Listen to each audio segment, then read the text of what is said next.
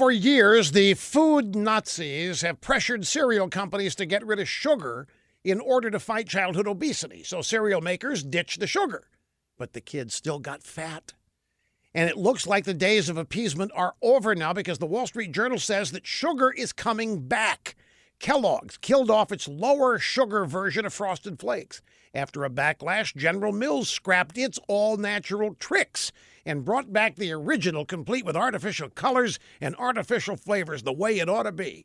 Catering to the food Nazis hurt the cereal makers' bottom line.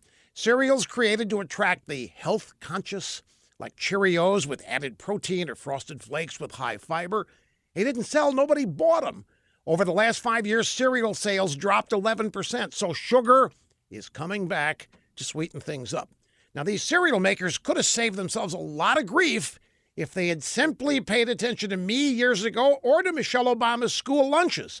She replaced the foods that kids like with what she thought they should eat, and they ended up dumping her healthy choices into the garbage and sneaking off to fast food places. Consumers want Cheerios that taste like Cheerios, Trix with artificial colors, Frosted Flakes frosted with sugar, and they're going to get all of that again. It's a great day in America for you and for sugar, and hopefully a first step to more stuff like this.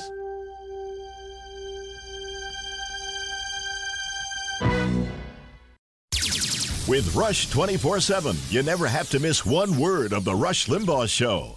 And now, new yearly members get Rush's exclusive tumbler.